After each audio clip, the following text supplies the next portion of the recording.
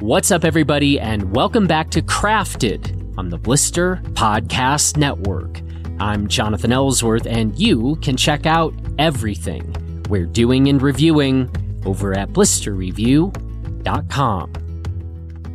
So last year, we published on Crafted a conversation with Blister reviewer Paul Forward about the art, ethics, and craftsmanship of traditional bows. And today, we're publishing the companion conversation to that episode, where our subject is, naturally, arrows.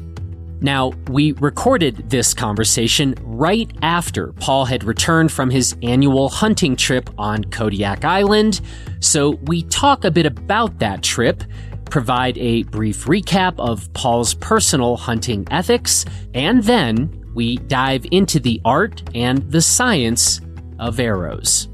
And on a related note, I want to point out that earlier this week, we posted over on our Blister podcast a broader conversation that Paul and I had about hunting and why we need to push for greater cooperation across the outdoor industry. So if you'd like to zoom out beyond the topics of bows and arrows and how they're made, then we'll include a link to that Blister podcast conversation in the show notes of this episode. Today's episode of Crafted is presented by our Blister Craft Collective, which is a collection of some of our favorite craft companies and some of the very best companies across a range of craft categories that support the independent work that we do here at Blister. One such company is Bravus Brewing Company, which was the first non-alcoholic brewery started in the United States, and today they're still making some of the very best NA beers we've ever had. You can learn more about Bravus and the rest of the Blister Craft Collective companies on our website.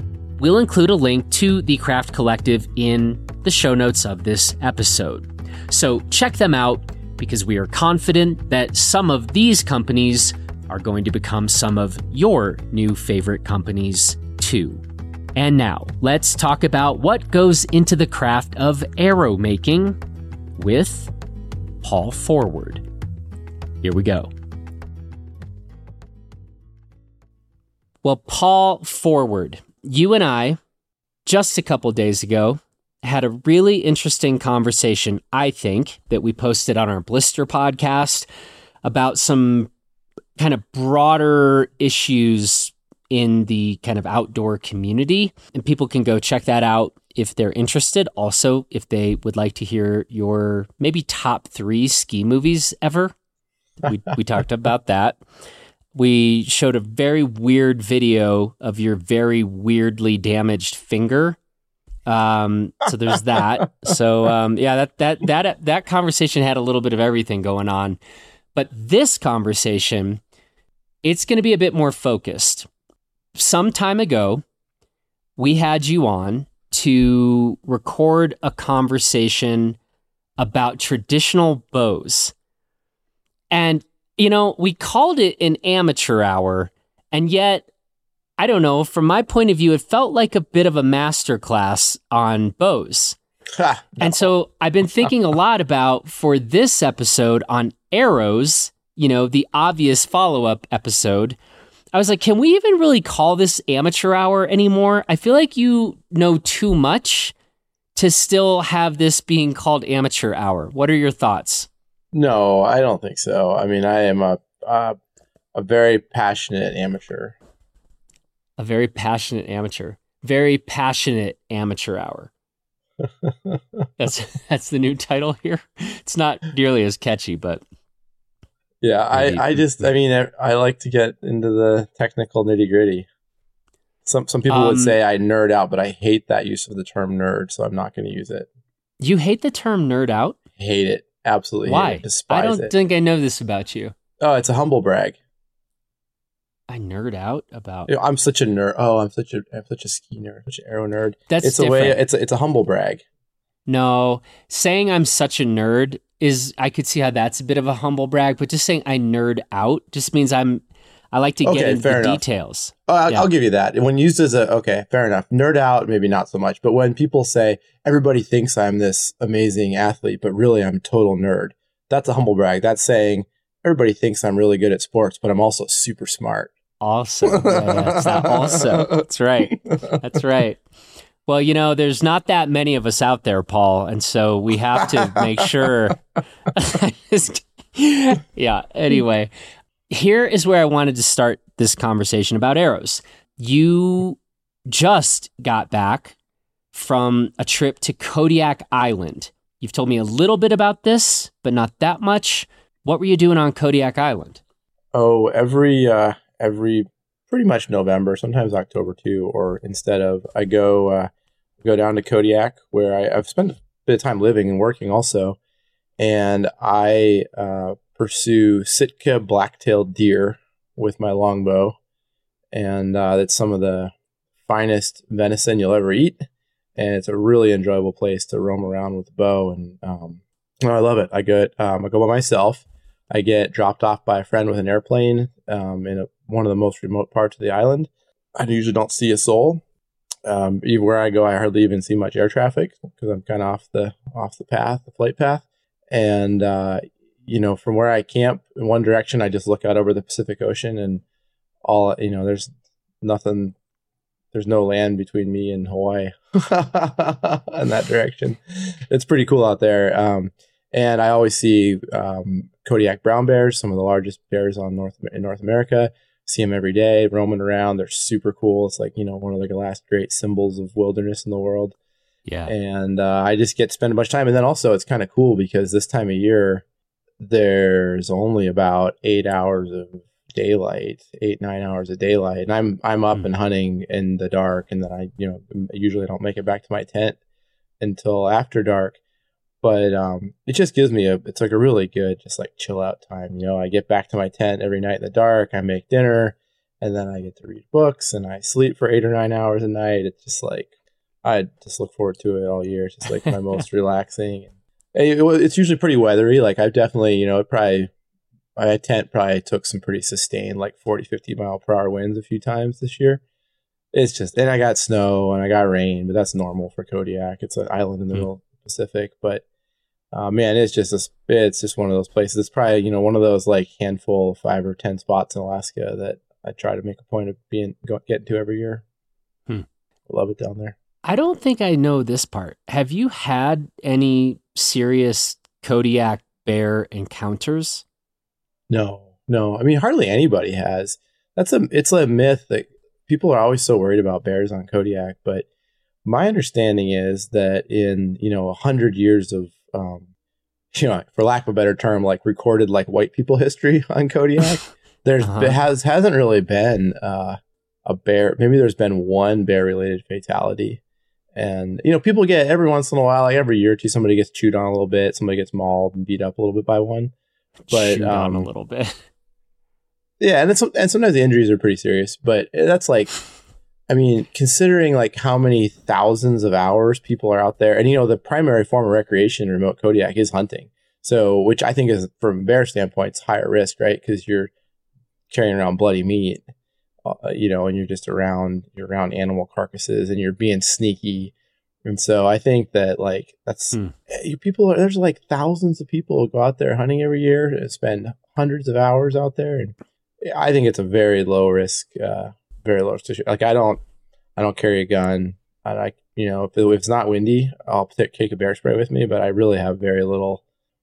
I mean, you'd think when you go to the dock or the where the float plane people go take off to go out on their hunts, you'd think that people are going to freaking Iraq to war because they're like so stacked with guns. Everybody's got a pistol and everybody's got a rifle.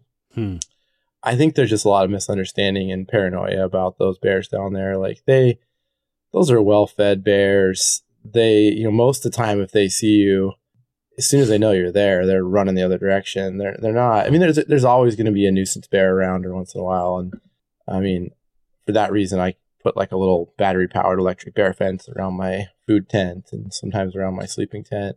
But I don't have too much worry about them, honestly. So that's interesting, though. So you don't carry a pistol or anything, even as a last ditch, Sometimes I have one, and I've spent much time learning to shoot effectively, but it weighs 2 or 3 pounds, and Erin probably won't, my wife won't listen to this, but I leave it in my tent a lot of the time because I don't feel like dragging it around with me. But I do leave it in the tent. I mean, the one situation I always wonder about is if eventually sometime, a bear will come into the camp when I have meat hanging and, try to give me a hard time. But I have a feeling that if I give the bear the meat, the problem's resolved, and no meat is valuable enough for me to either kill a bear, which I would never shoot a bear over my meat, which I think it's illegal anyway to shoot a bear over your meat. And I would just have all the meat he wants. I'll go get another one. But I do keep the gun in the tent for that reason. And, every once in a while, I'm sure that, for every how many 1,000 hours of camping on Kodiak, somebody's tent gets investigated by a bear probably. So. But that's more to appease the wife. I would happily camp out there with no gun. I would have very little apprehension about that. Let's talk a little bit about a thing that we talked about on the bow episode of Crafted, but just a little bit about your kind of own personal hunting ethic. If people were paying attention, they maybe gleaned that you don't hunt with a gun. It's always and only with a bow. Is that right? Yeah, pretty much always only with as you said earlier, traditional bow, which means, for those less familiar with that, as we talked about in that podcast, traditional bow is basically a bow that's essentially a stick under tension from a string. Usually they're made with a combination of wood, and then a lot of the ones now have they're built just like a ski, honestly. They're laminated with wood and fiberglass. I don't have any bows right now that have carbon in them. But it's basically built just like a ski. It's wood, bamboo, and fiberglass pushed into a press with some glue under heat, takes a form, and then the string stretches across it, and it's a very simple, muscle-powered, single-shot weapon. One of the things we talked about, too, in that conversation was part of the art. It just means that you've got to get a lot closer to an animal than if you were using a rifle, and that makes it a lot trickier. Yeah, I mean, as much as I love archery for the sake of archery, the whole point of bow hunting the way I do with the kind of bow that I use is because it makes me have those encounters with animals that are really close, and it's just awesome. And I think I probably said this on the other podcast, but my view on fair chase hunting is that animals evolve for hundreds of thousands or millions of years to be afraid of things that can kill them or that can harm them at close range, right? I have spent tons of time around moose and caribou and deer. At 200 yards, they're interested in what's going on, but they're not running away. Really, no animal is. At 100 yards, they're a little nervous, but they're still probably feeding and just keeping an eye on you. At 50 yards, which is modern archery range for a lot of people, modern archery being compound bows and trigger releases and that kind of stuff. I'd say, some animals are going to be running away, but a lot of times they're nervous. They don't like it, but you figure a wolf or something at 50 yards is a potential threat, but it's not an imminent threat.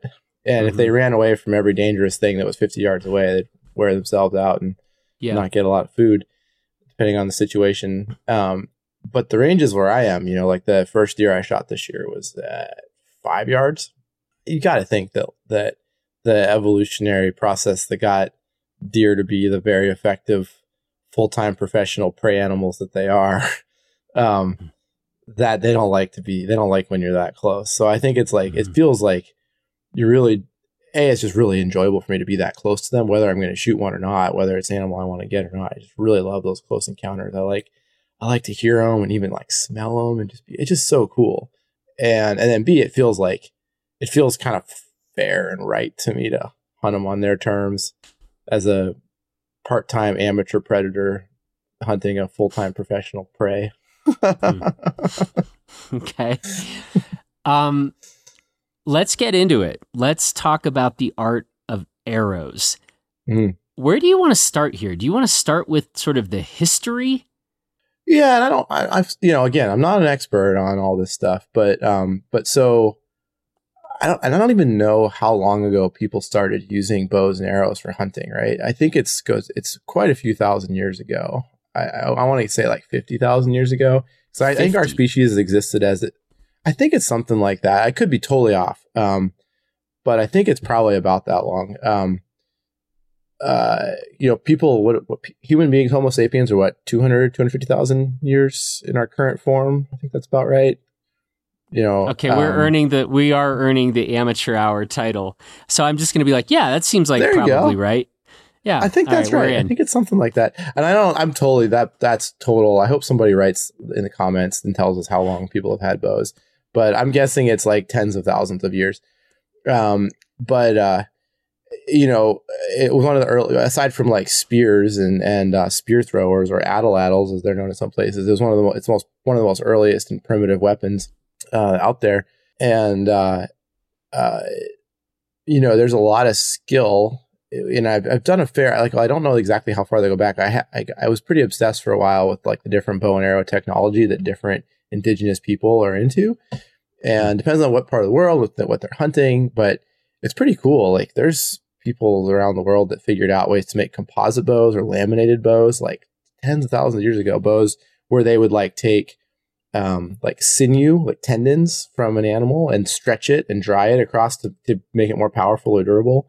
They'd back it with other things like that to make it stronger, depending on like access to quality wood. Like Inupiaq Eskimos in Alaska, really the only wood they had was driftwood because there's no trees up there. So they were making bows with whatever washed up from anywhere in the world. And then it's pretty cool. So the bow is one part, right? And you gotta build a bow that pulls back evenly and provides a good cast and, maintains its power. And then there's the arrow part, right? And, the arrow is, it's got the job of the arrow is essentially to deliver the point. The point's what does the work when it comes to killing an animal, put it bluntly. And, arrows kill by hemorrhage, by causing bleeding. Whereas, bullets kill, by like shock trauma, like shock energy is a big part of how a bullet will cause hemorrhage also, but a lot of the damage done by a bullet is from the hydrostatic shock of a projectile traveling that fast. It creates a lot of trauma like that because the bullet's traveling a couple thousand feet per second, whereas my arrows are traveling at 150 at most, probably 140 feet per second. And so an arrow kills by hemorrhage, by cutting vital organs. Interestingly, I think it's probably my personal impression is it's probably a much less painful and traumatic way to go. If I had to choose between getting shot by a gun and shot by an arrow, I would take the arrow every time. I've had animals multiple times where I've shot clean through an animal arrow, which is usually the case. The arrow just zips right through, and the animal just goes back to feeding, just goes back to doing what they were doing. As long as they don't see me or my bow's nice and quiet, they don't feel a thing. They go back, they feed, they get a little bit dizzy, they lay down, they don't get back up. I swear that has happened multiple times. People that have been shot by arrows inadvertently, like accidentally, like people, that are, I think, like East Coast tree stand hunters, where like there's like sometimes there's like somebody every 200 yards in the woods that have been accidentally shot. The reports I read is that most of them didn't know they were shot until they were like, weird, there's an arrow sticking out of my jacket. And they reached down and they're like, there's blood on my hand. And they pulled their shirt up and saw the arrow was, had transversed their belly or something. So I don't think it's a particularly painful, that's by both people experience and both anecdotally with animals. I don't think it causes much pain.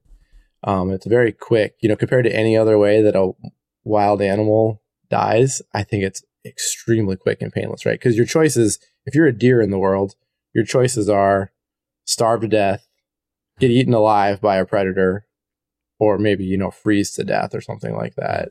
But those are pretty much your only ways out, maybe disease. Mm-hmm. So, I mean, you're going to die by violence or trauma in some way or another. And I think that, that's a pretty good, like I said, if I had to choose between freezing to death, starving to death, or getting eaten from my insides out by a predator. Yeah. While alive, I would go for the arrow every time. Pretty morbid thing to talk about. But so the function of the arrow is to deliver a broadhead. The broadhead is essentially a blade of some kind, a knife of some kind. For big game animals, small game animals you kill with trauma because the vasculature is so small, you don't rely on the hemorrhage part. So small game animals use like a blunt that does create just like shock trauma. But for big game animals, you're going for the cutting and penetration. So you're delivering essentially like a knife blade. We call it, the term for it in archery is called a broadhead. And I don't know the etiology of that term, but there's lots of different kinds of broadheads. We can talk about that separately. But the function of the arrow when a hunting purpose is to deliver the broadhead effectively to the target. And where are we going next? Well, so we're talking about arrows. So so probably should talk about the shaft of the arrow first, the components of the arrow, right? So traditionally arrows were probably mostly made out of wood because that's what people had. That's what they had to work with. And it's, you can probably go in the woods by your house someplace right now and you could probably find some relatively long straight switches and you could potentially be able to shape those into an arrow shaft. And I think that's how the earliest arrows were. And for a long time, I hunted with wooden arrows too. They were like turned dowels, basically. The science behind arrow building, the most important part of arrow building is the shaft, in my opinion. And the most important part of the shaft is matching the flex of the shaft with the power of the bow and the power that the force, when you let go of the string, the amount of force that's applied to the nock of the arrow is the little part where the string sits into. The part of the force that's applied by that string to the nock and to the shaft imparts flex on the arrow, and then the arrow pushes downrange. If the arrow shaft is too stiff, it will push off, and it'll push off to the side because the arrow isn't perfectly directly in line, right? You have the bow and the arrow is off to one side. So the arrow is kind of pointing like slightly off. You can kind of see what I'm doing with my finger. Mm-hmm. And so if the arrow is too stiff, it'll fly off like this. If the arrow is too soft, it'll overflex and it'll fly off the other direction. And so having it so that the arrow flexes just the right amount, that it fully flexes, then recovers, and then oscillates back and forth. And so like this film project I was just part of, we used phantom cameras, ultra slow motion phantom cameras, like the kind that you see, when they like shoot a bullet through an apple. We had one of those shooting like crazy high speeds. And we spent a whole couple of days just shooting over and over again with me releasing arrows. And I can send you the video, but it wobbles, it fishtails and wobbles its way down range. And you can even see right when it releases on the shot from the front of the bow, you can watch the arrow curve around the bow from the front because the filmer was like right there in front of me next to the point. And it's pretty crazy to watch it. It's a pretty wild thing to see from a physics standpoint. It's pretty interesting. Part of the formulation there is not just the stiffness, but if you think about it, when the string is being applied to the shaft, the other thing the shaft is doing is moving whatever it's carrying, in this case, the broadhead. And the broadhead has mass, right? So it takes force to overcome to basically create, I'm going to use I should have done a physics refresher before this, but you basically need to move that broadhead. And so before the broadhead moves, the arrow is going to flex. And so if you have like a really, really heavy arrowhead, you're going to need a much stiffer shaft, or you're just going to overflex the shaft before you move that head down range. So when you're figuring out the shaft for your particular setup, you need to do it all with all those factors taken into account. So you need to make sure the shaft is stiff enough, but not too stiff for whatever broadhead. And we measure our weights of broadheads or arrow stuff in grains. And so grains? Grains. And I can't remember how many grains there are. Here, I can Google it. How many grains are in an ounce? I just learned a new metric of measurement. 1 gram is 15.43 grains. And so, everybody knows grams. And we all know there's roughly 30 grams in an ounce, right? So So we measure it in grains. So bullets are measured in grains also. So for people that are into firearm stuff, bullets are measured in grains. This maybe it's just a ballistics thing. But so I shoot really heavy. When you talk about this in a second, I shoot really heavy points, really heavy broadheads. And so I need a stiff shaft in order to accommodate that. And I shoot a heavy bow and I have a long draw length. Huh. So and that's why I actually stopped. Part of the reason why I stopped using wooden arrows, because the amount of weight I want to deliver, and you can think of the broadheads are made of metal, to have like really high integrity, so that if it does hit like a bone or something, that it doesn't bend or flex or change its shape, because you want it to maintain integrity for ultimate performance. You gotta have a lot of metal there, so they're heavy. So that's how you pick your shaft. I'll talk about some more factors there in a second, but there's basically three materials that arrow shafts come in. Wood, as I mentioned, traditional, I shot for many years. Aluminum, which is a newer technology, obviously, but also goes back like at least 50 years. Those have been available, probably more. And then probably in the last 30 years, and especially in the last 10 or 20 years, carbon fiber, just like every freaking outdoor sport, has really taken over. And I shoot carbons. It's not the most traditional thing, but they are more durable, and I can shoot. I can get the broadhead that I want delivered a lot more effectively. And to me, the reason I hunt with a traditional bow isn't to like adhere to some ancient ethos. It's basically for the fair chase part that I commented on earlier. And so to me, the bow itself limits my range enough that I feel like it's fair chase. And then I feel like I owe it to the animal to use the most effective, like terminal performance arrow possible. And for me, that just requires with my size and the arrows I like and the power bow I use, it requires me to use carbon. And I think I get better terminal performance like that. They're also way more durable for my like multi-week wilderness hunts where it's getting like rainy all the time. Because like wooden arrows, you get one ding in the lacquer. And I make my own wooden arrows. I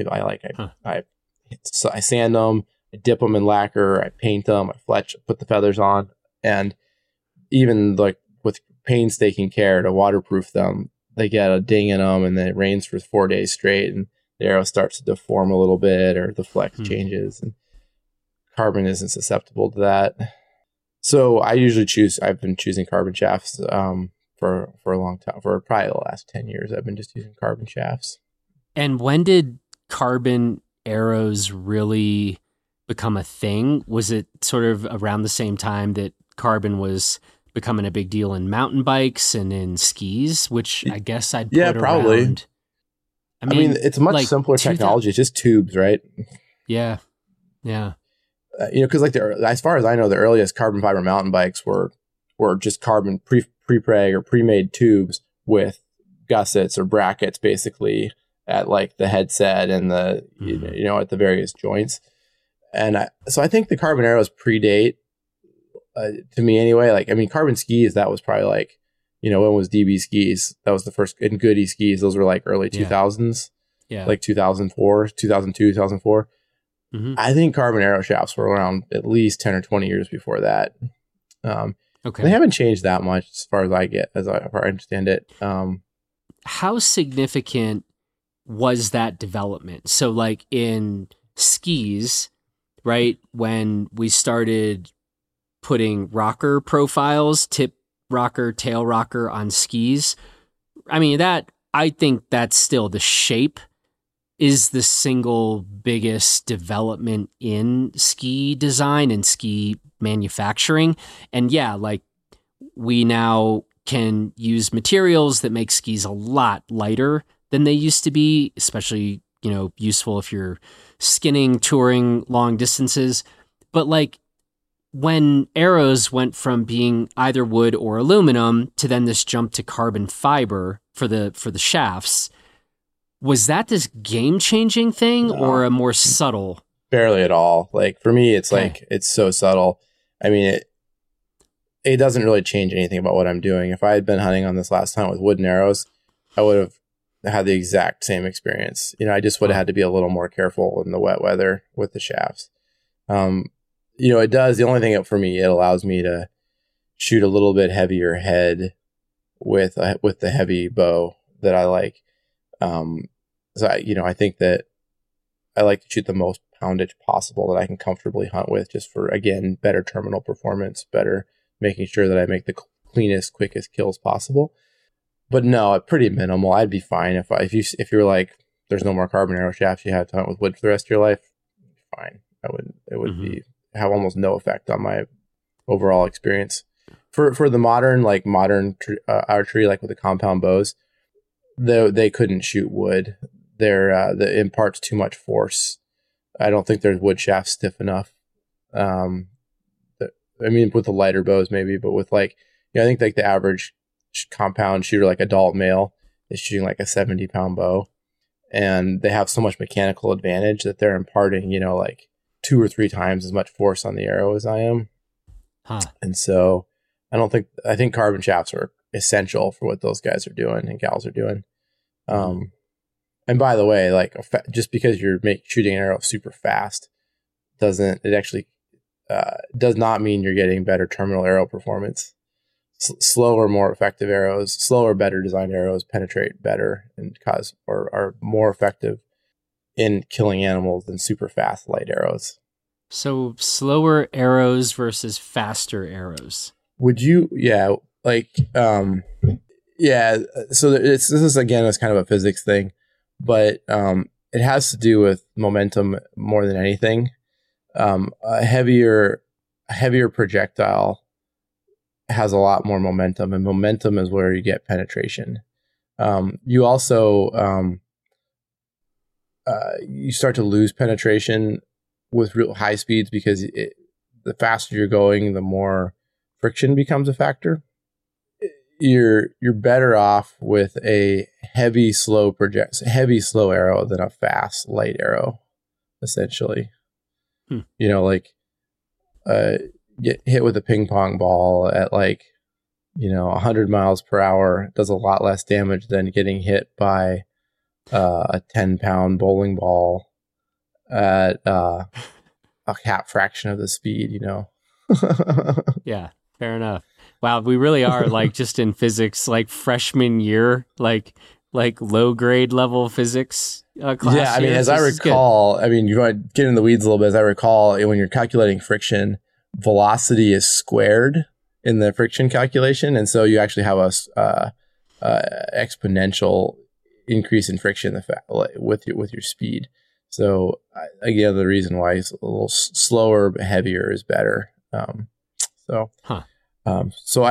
for example, I shoot all the way through every animal I shoot pretty much, which is beneficial for me, and from an ethics standpoint, I think for the animal, it makes a cleaner, faster death.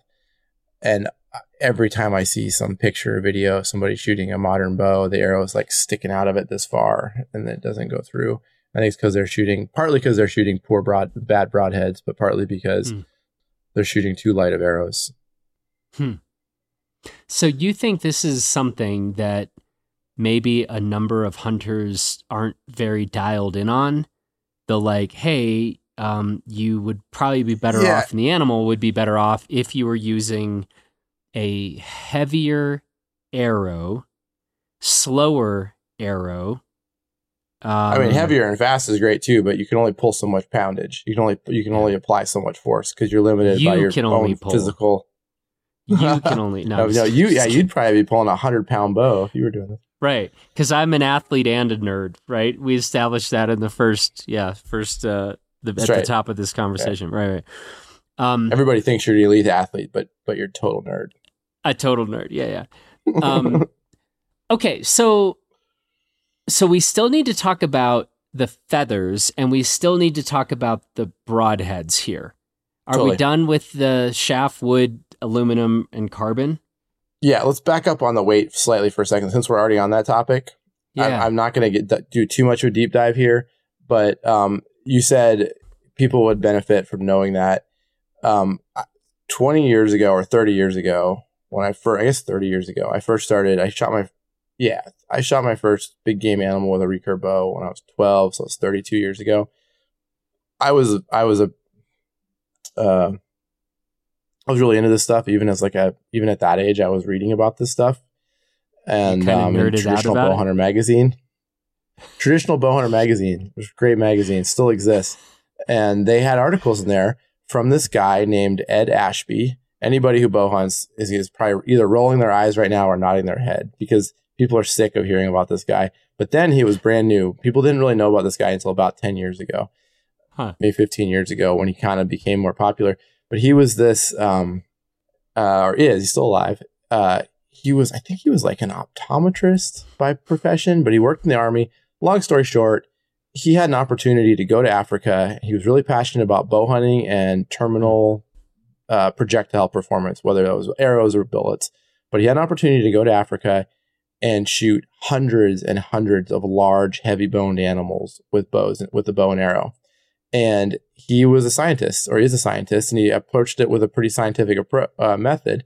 And he would change variables and see how he did. And he would, freshly kill the animal. He'd have them stood up and he'd shoot a bunch of arrows through them, and he'd do it. And he did hundreds and hundreds and hundreds of animals like this, because he was part of various calls for various types of projects. And he determined 12 major factors of arrow performance. At the end of the day, Ashby's stuff was really solid. People will poke holes in it a little bit, and there's some debate about some of his conclusions, but the big picture is that he determined factors that lead to better arrow performance, meaning better performance on animals, less lost animals, less wounded animals, more clean, efficient, painless, ethical kills, basically, which is what we all want as hunters. And one of the things he determined was that, the heavier arrows worked far better, that having most of the mass of the arrow toward the front, I can talk about that in a second, was beneficial for many things. But the most important things really were the integrity of the front of the arrow. So the fact that things didn't get broken or bent upon impact. Because you can imagine if the broadhead gets bent sideways, all that energy that's just it's gonna get diverted or not work well. And basically that the arrow's flying straight. And the arrow flying straight goes back to that first thing I talked about. We use the term tuning to make sure you match the arrow to the broadhead to the bow. And so basically because if you hit the animal with the arrow going sideways, that's also not a very good way to impart that force. If it's hitting it at an angle, right? You want it to hit it straight and travel in a straight line, which seems obvious, but arrows don't always fly that way if they're not tuned correctly. So he determined a bunch of factors, and that has become definitely more mainstream and more accepted. There's some pushback from it in certain parts of the community, as far as I can tell. But I think in general, my friends, one of my good friends his primary job is as a hunting guide on Kodiak for the world's largest bears, and he specializes in taking bow hunters. And he'll just tell people outright, you're coming with basically an Ashby type arrow, or you're not coming, because he doesn't want to deal with wounded bears. He wants them to have, and he's guided many, many, many bow hunters on giant bears and other animals, and he's like, that's just what works way better. So it's a real thing. And so so that's the big picture. And that's, again, to emphasize what you're trying to do is create a really effective projectile that's going to travel through the animal, create the trauma and hemorrhage that you want, and allow for a very ethical, clean kill. Kind of morbid, but that's the bottom line. So on the back end of the arrow, the thing that helps stabilize the flight is the feathers, right? And you can either use true feathers, which are made from real turkey feathers, which come from turkey farms primarily. I have a source for getting wild turkey feathers, which I think are a little better because they have more of the natural oils intact, and they do better in the wet from wild turkeys. But I prefer real turkey feathers for lots of reasons. They're a little bit lighter.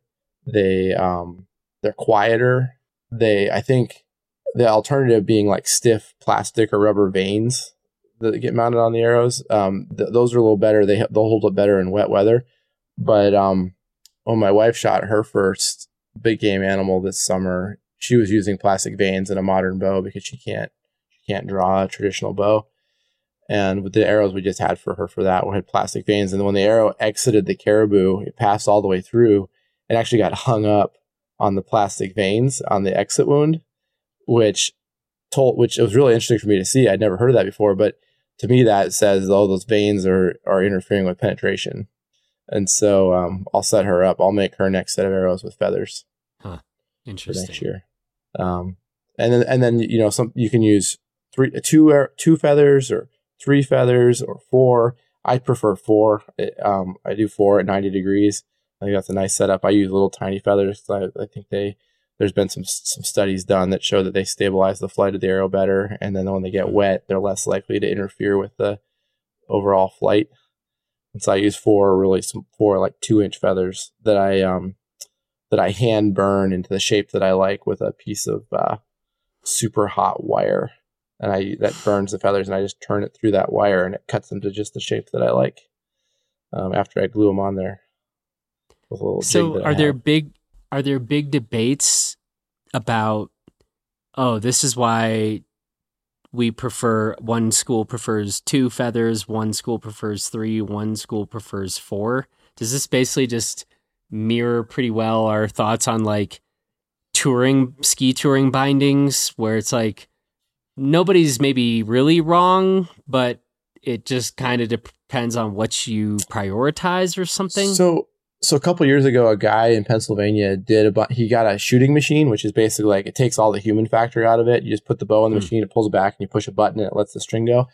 And he did a bunch of tests with different feather profiles, that being the only variable that he changed. And he was primarily looking at effects on speed, accuracy, and then how much they got interfered with, A, if they got really wet, and B, in particular, if they were dealing with crosswinds. Because you can imagine like the feathers stabilize the flight of the arrow and steer it, but then if you have giant feathers on there, they're going to get blown around more too, right? And he found that consistently that small forefletch is a better setup, which is interesting because that's actually what Ashby was advocating. For a while, he was advocating for really big feathers because he said they stabilize the broadhead better. But he came around pretty early to like using small, little called them like rocket fins, like little tiny feathers. And this guy's data supported that. That seems to be the best setup. So that's why I use it. That's why I like those. And I also like it because the traditional setup is 3, and with 3, because it's asymmetrical, you have to like with the traditional bow, you have to make sure the right feathers in the right place when you put it on the knot on the string. And with 4, it doesn't matter. You just grab the arrow blindly and put it on the string. It's the same either side, if that makes sense. Mm-hmm. So I like 4 for that reason. I think they look cool too. And I always use pink. Always pink feathers. Always pink feathers? Just always in the way that like pink skis are cool? I mean, I was using pink feathers before pink skis were cool, Jonathan. Huh. I just like how they look. They show up nice. They look good, and I can track them with my eye in flight. Sometimes I splice different colors. I get a little artistic with it. The other thing I do too, just because I like enjoy it, is I take my arrow shafts and I dip them in what's called like a crest dip of paint. So I'll dip like the top 7 or 8 or 10 inches in a paint tube, and then when that paint dries, I'll put another coat on there or so, and I use different colors, and then I'll put them in a little machine that spins the shaft, and then I'll use a pin striper and I'll pinstripe them and put my own little special pattern on there, paint them just how I like them. You have like the Paul Forward logo? No logo. I change it each time, but I one of my rituals before I go hunting is like each season or sometimes each hunt, I'll make like a special set that are and it's just kind of my way of like, I don't know, it's like my little ritual, my little process before I go hunting. It's like part of my, I don't know, connects me to my ancestral roots, pre-hunt rituals. Are we ready to go to broadheads? Yep. So the broadhead is the whole point of the bow and the arrow is to deliver the broadhead to the animal, right? That's what we're doing. And so, traditionally the earliest broadheads, we've all seen arrowheads. We've all seen like, Native American or Alaska Native arrowheads. And those are still like really good technology. I mean, We don't have anything that's that much better than what those guys and gals were making. They were using flint or obsidian. Obsidian holds a finer edge than almost any material on Earth. It can be a skilled arrowhead maker. They call it knapping. Knapping is the act of creating basically a tool out of stone, and it involves like focused pressure using like a piece of antler or bone or wood or stone in some cases to like basically pressure flake the arrowhead into its shape. And I've tried it a little bit. It's really hard. It's a really, really tough skill to figure out, I think. But you can make obsidian, surgically sharp if you know what you're doing, like incredibly sharp. And I don't think we probably have anything these days that's like that much better than a well-crafted obsidian head. Those are hard to come by, and they're not super durable. Like I can't target practice with one. So most of the time I'm hunting with steel broadheads made out of different types of steel. And I think a hard. Are you familiar with like the Rockwell grading for like steel hardness, metal hardness? Yeah. So like just like with a knife or something else, like the harder the steel is, the harder it is to sharpen, but the more durable it is. And then there's like there's toughness also with like some steels, when they get really hard, they lose toughness, so they can chip or break. And so and then you also, like if you're using like super high end stainless steel, for example, I would think that would be like cost prohibitive. Like this kind of steel that you make a $300 knife out of, you're not going to like make arrowheads out of that probably. Yeah. And so it seems like most of the best arrow manufacturers are using like some high end tool steels. Not usually stainless. I have used some stainless steel broadheads, which are great, but they're more expensive, and I don't feel like it's necessary as long as I put something on them to keep them from rusting. But so you're looking at a steel broadhead, and my preference is for either a broadhead that is 2 blades, so just like the traditional arrowhead, or in some cases 3 blades if the hair is designed correctly. And the Ashby studies suggested that a ratio of 3 times as long to 1 times the width is the ultimate for mechanical advantage for penetration. So 3 inches long, 1 inch wide, 2 blade head. And he also advocated for what are called single bevel broadheads. I need like a prop to demonstrate this, but like most knives have a bevel like this, right? You sharpen one side, you sharpen the other side, you sharpen the 2 sides of the knife, and you have a bevel. Single bevel would be like if you started and the knife only had a bevel on one, you only sharpened one side of the knife. And like some fillet knives are built like that, so they track well against the spine of a fish when you're filleting a fish. There's single bevel fillet knives.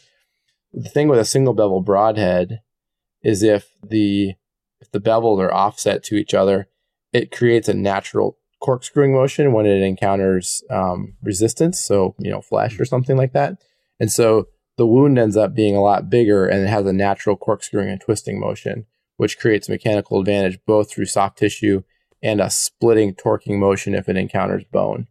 So if I shoot 2 blade heads, I'm usually using a single bevel head to take advantage of that effect. There's a couple 3 blade heads in the market, one in particular that I really like that just flies super well, and I think has a similar mechanical advantage. I've been using those a lot. And it also has a design where it makes the front of the arrow a little bit stronger. So I've kind of leaned toward using those in recent years. But to me, any like really well designed 2 or 3 blade head is a great choice. One of the things that came out of like the high performance compound bows was mechanical broadheads, meaning that they change shape upon impact. So, and that came about mainly because, in my opinion, this is being a little bit a little cynical, but because people were bad at tuning their bows. And when you put a blade on the front, you also if it's not tuned right, it's going to exaggerate the bad tune because you put a wing on the front basically. So if the arrow is flying wonky, it's going to fly really wonky with a big old blade on the front. But if you are only shooting essentially like a little field point, like a bullet shaped thing, that then has blades that open up when it hits resistance, it allows for people that don't have very well tuned bows to still have good accuracy. And so a lot of people swear they need it for shooting long distances, and I think, well, just get closer, don't shoot so far away.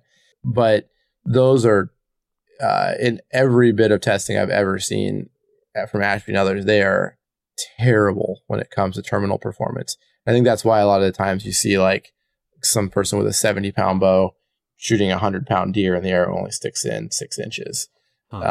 Whereas there's enough energy there, you should be able to blow through 3 deer, and they shoot this crappy expandable broadhead and it smacks into it. And, plenty of people kill plenty of animals. And I'm sure if anybody listens to this, somebody's going to write that they are just killed everything under the sun, including an elephant with an expandable broadhead. But I have dug broadheads out of animals that have been shot that have survived they were all those like shitty expandable broadheads that just, hit something and only went in this far and the animal lived forever. And where is the community on these? Like, are mechanical arrows gaining traction in the market, or it's still like a very niche thing?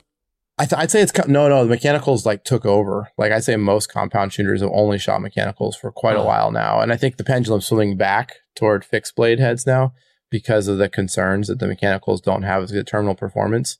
And because of the realization that people just need to tune their bows better. So like my buddies that are hunting guides, a lot of them will, especially in Alaska, are just like, we'll just tell people flat out, like, don't show up here with mechanical heads. You can't they'll let people hunt deer with them, but they won't, like blacktails. But I think a lot of guides would probably push back pretty hard if somebody showed up with mechanical. My buddy was flat out no for bears, and I think he's pretty close to a no for mountain goats.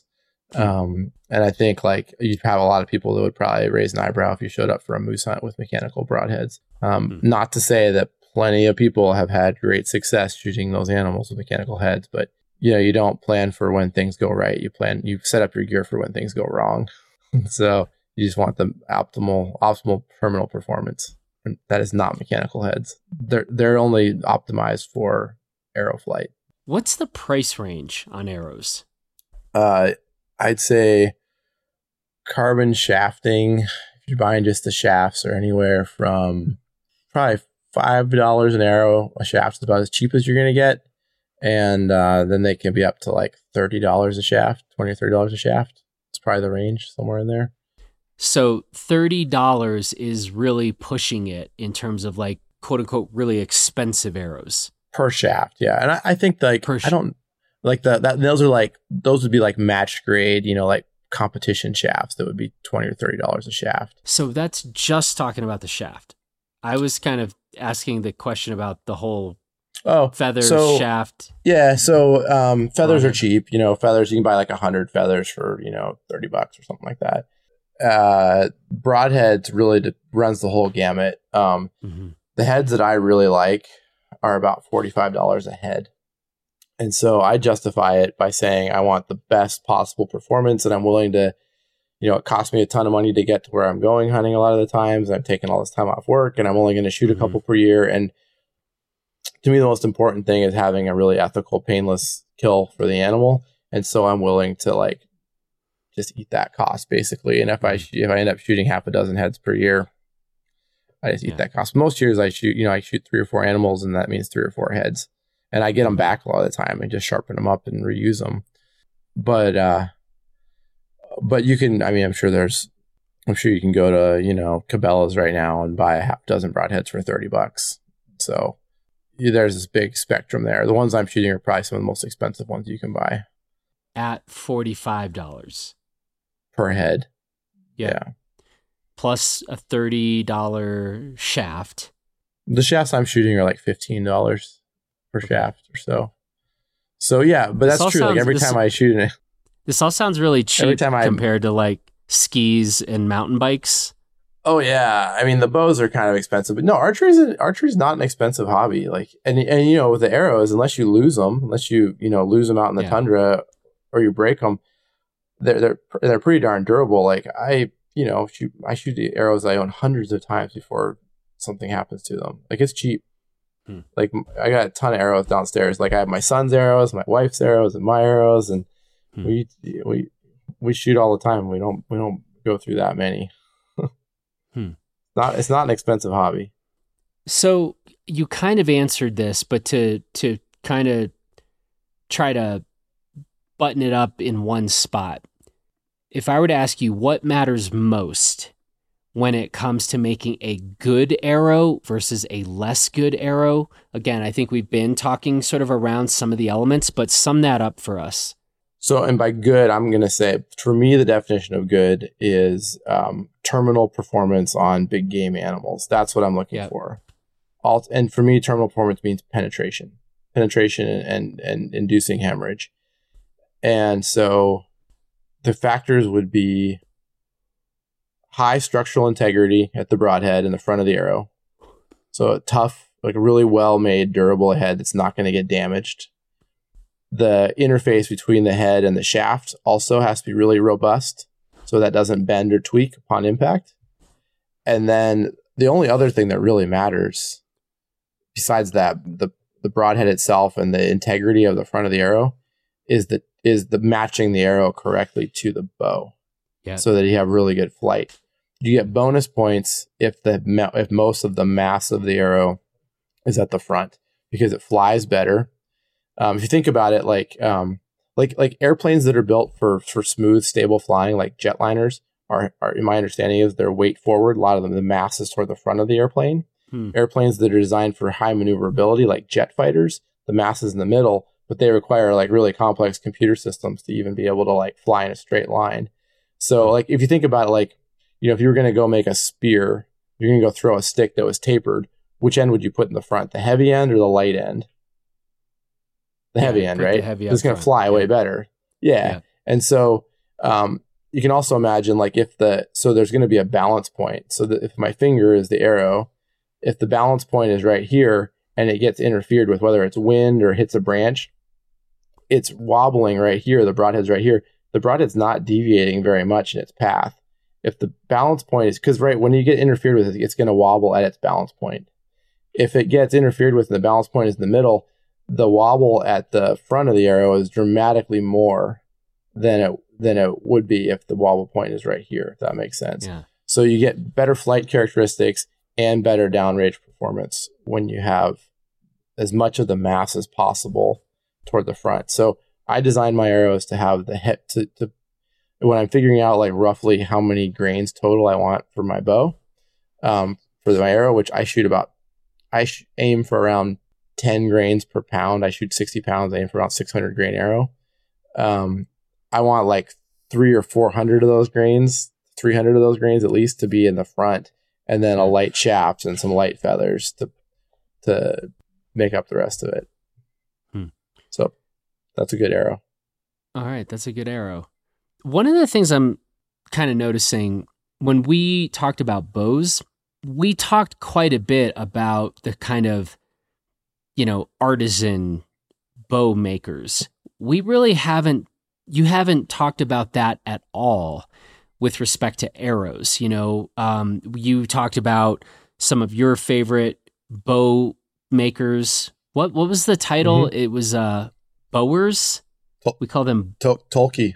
Oh, Bowyers. Yeah, Bowyers. Bowyers. Bowyers. Yeah, Bowyers. Yep. Bowyers. People who make bows. Yep. But I haven't heard you say anything about, you know, in the bow hunting community, if there are these, you know, sort of hallowed arrow makers. Is that a thing?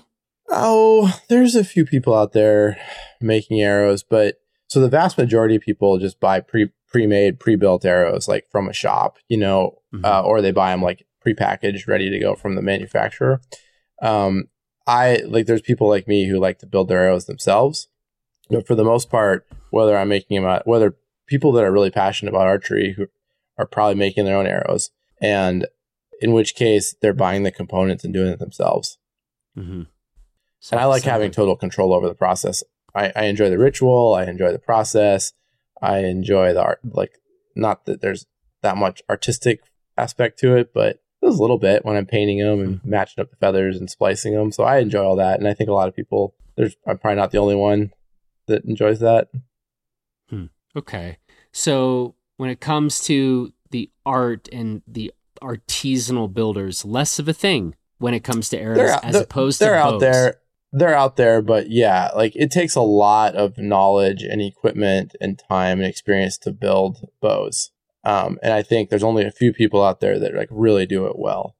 I think that arrows, like I could, if you were at my house right now and we went out to the garage, I could have you building arrows in a couple hours. You could be building like totally decent arrows. It's not like there's any like dark art to gluing feathers on a shaft using a jig.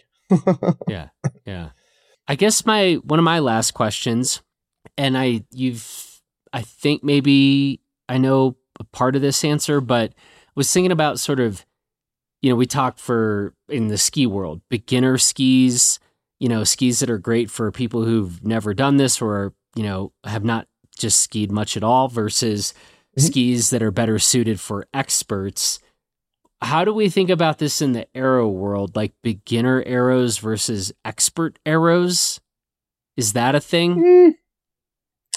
No, only just in like costs. But I thought you were going to say not weight, really. But you went cost, not weight. Yeah. No, you can make a light, cheap arrow or a light. I mean,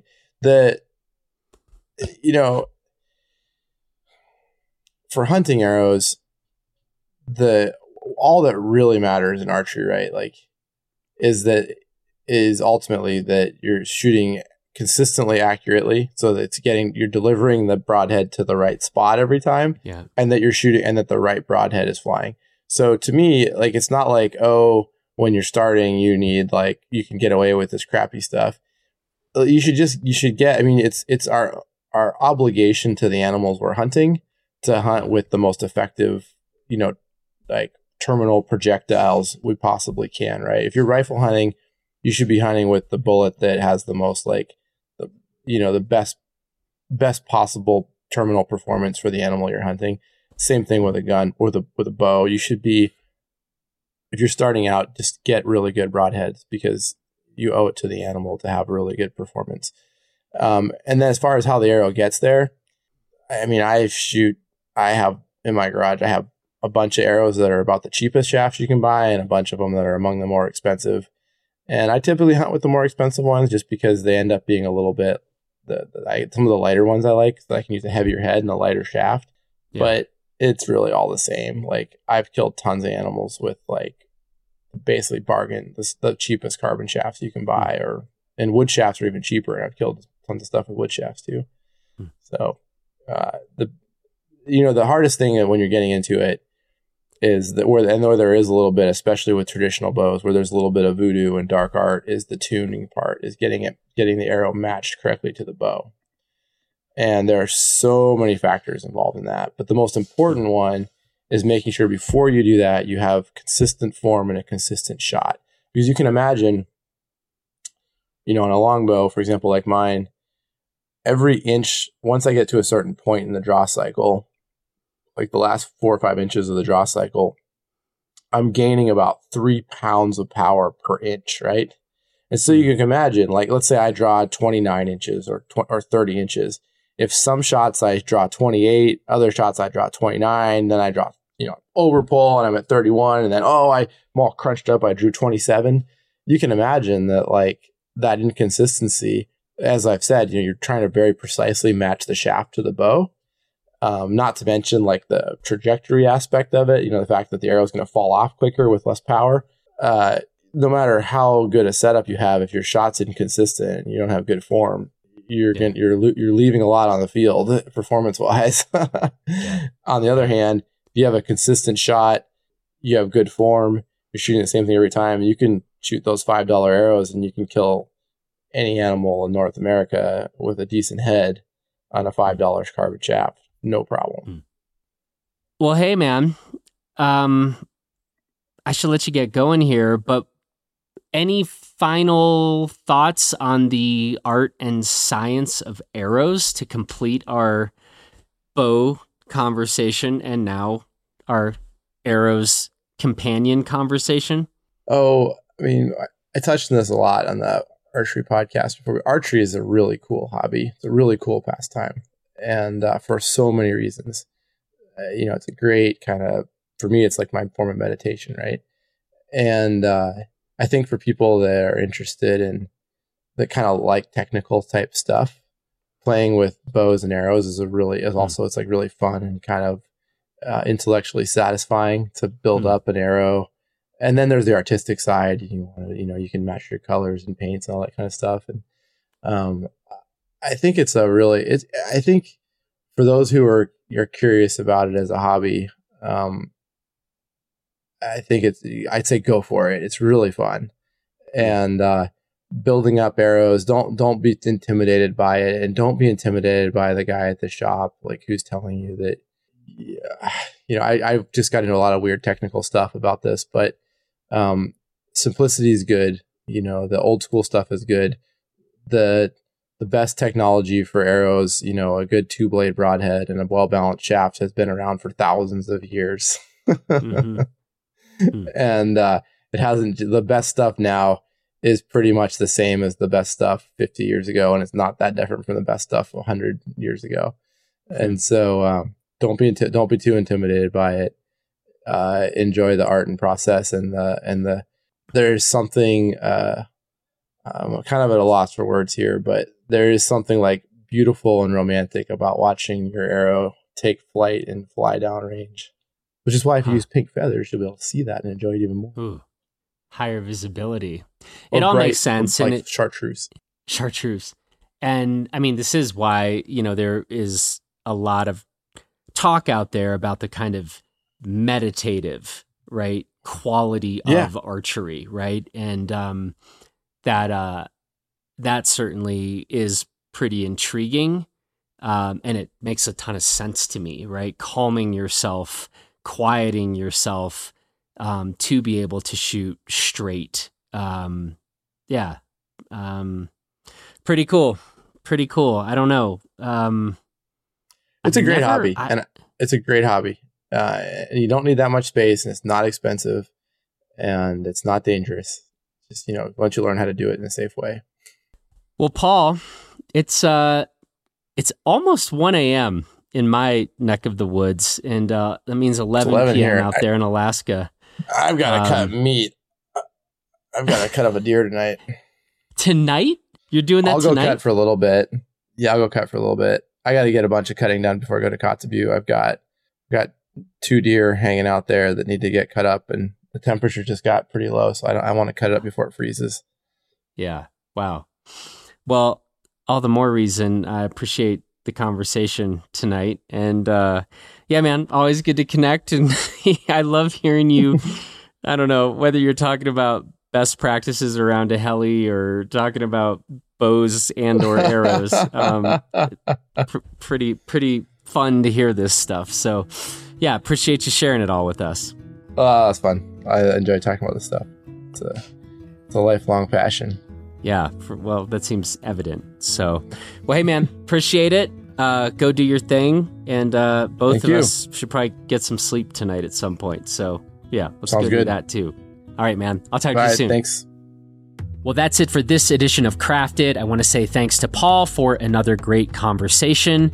And just a reminder, you can catch the broader conversation that I had with Paul earlier this week over on our Blister podcast. And again, we'll put a link to that episode in the show notes of this episode. I also want to say thanks to the strikingly handsome Justin Bob for producing this episode. And thanks to all of you for listening. And if you are enjoying these crafted conversations, then we would very much appreciate it if you would take 60 seconds to leave us a rating or review in Apple Podcasts or Spotify or wherever you get your podcasts. And that will allow us to keep this whole crafted enterprise going and growing. Thanks in advance for that. We really, really do appreciate it. And we will talk to you again real soon.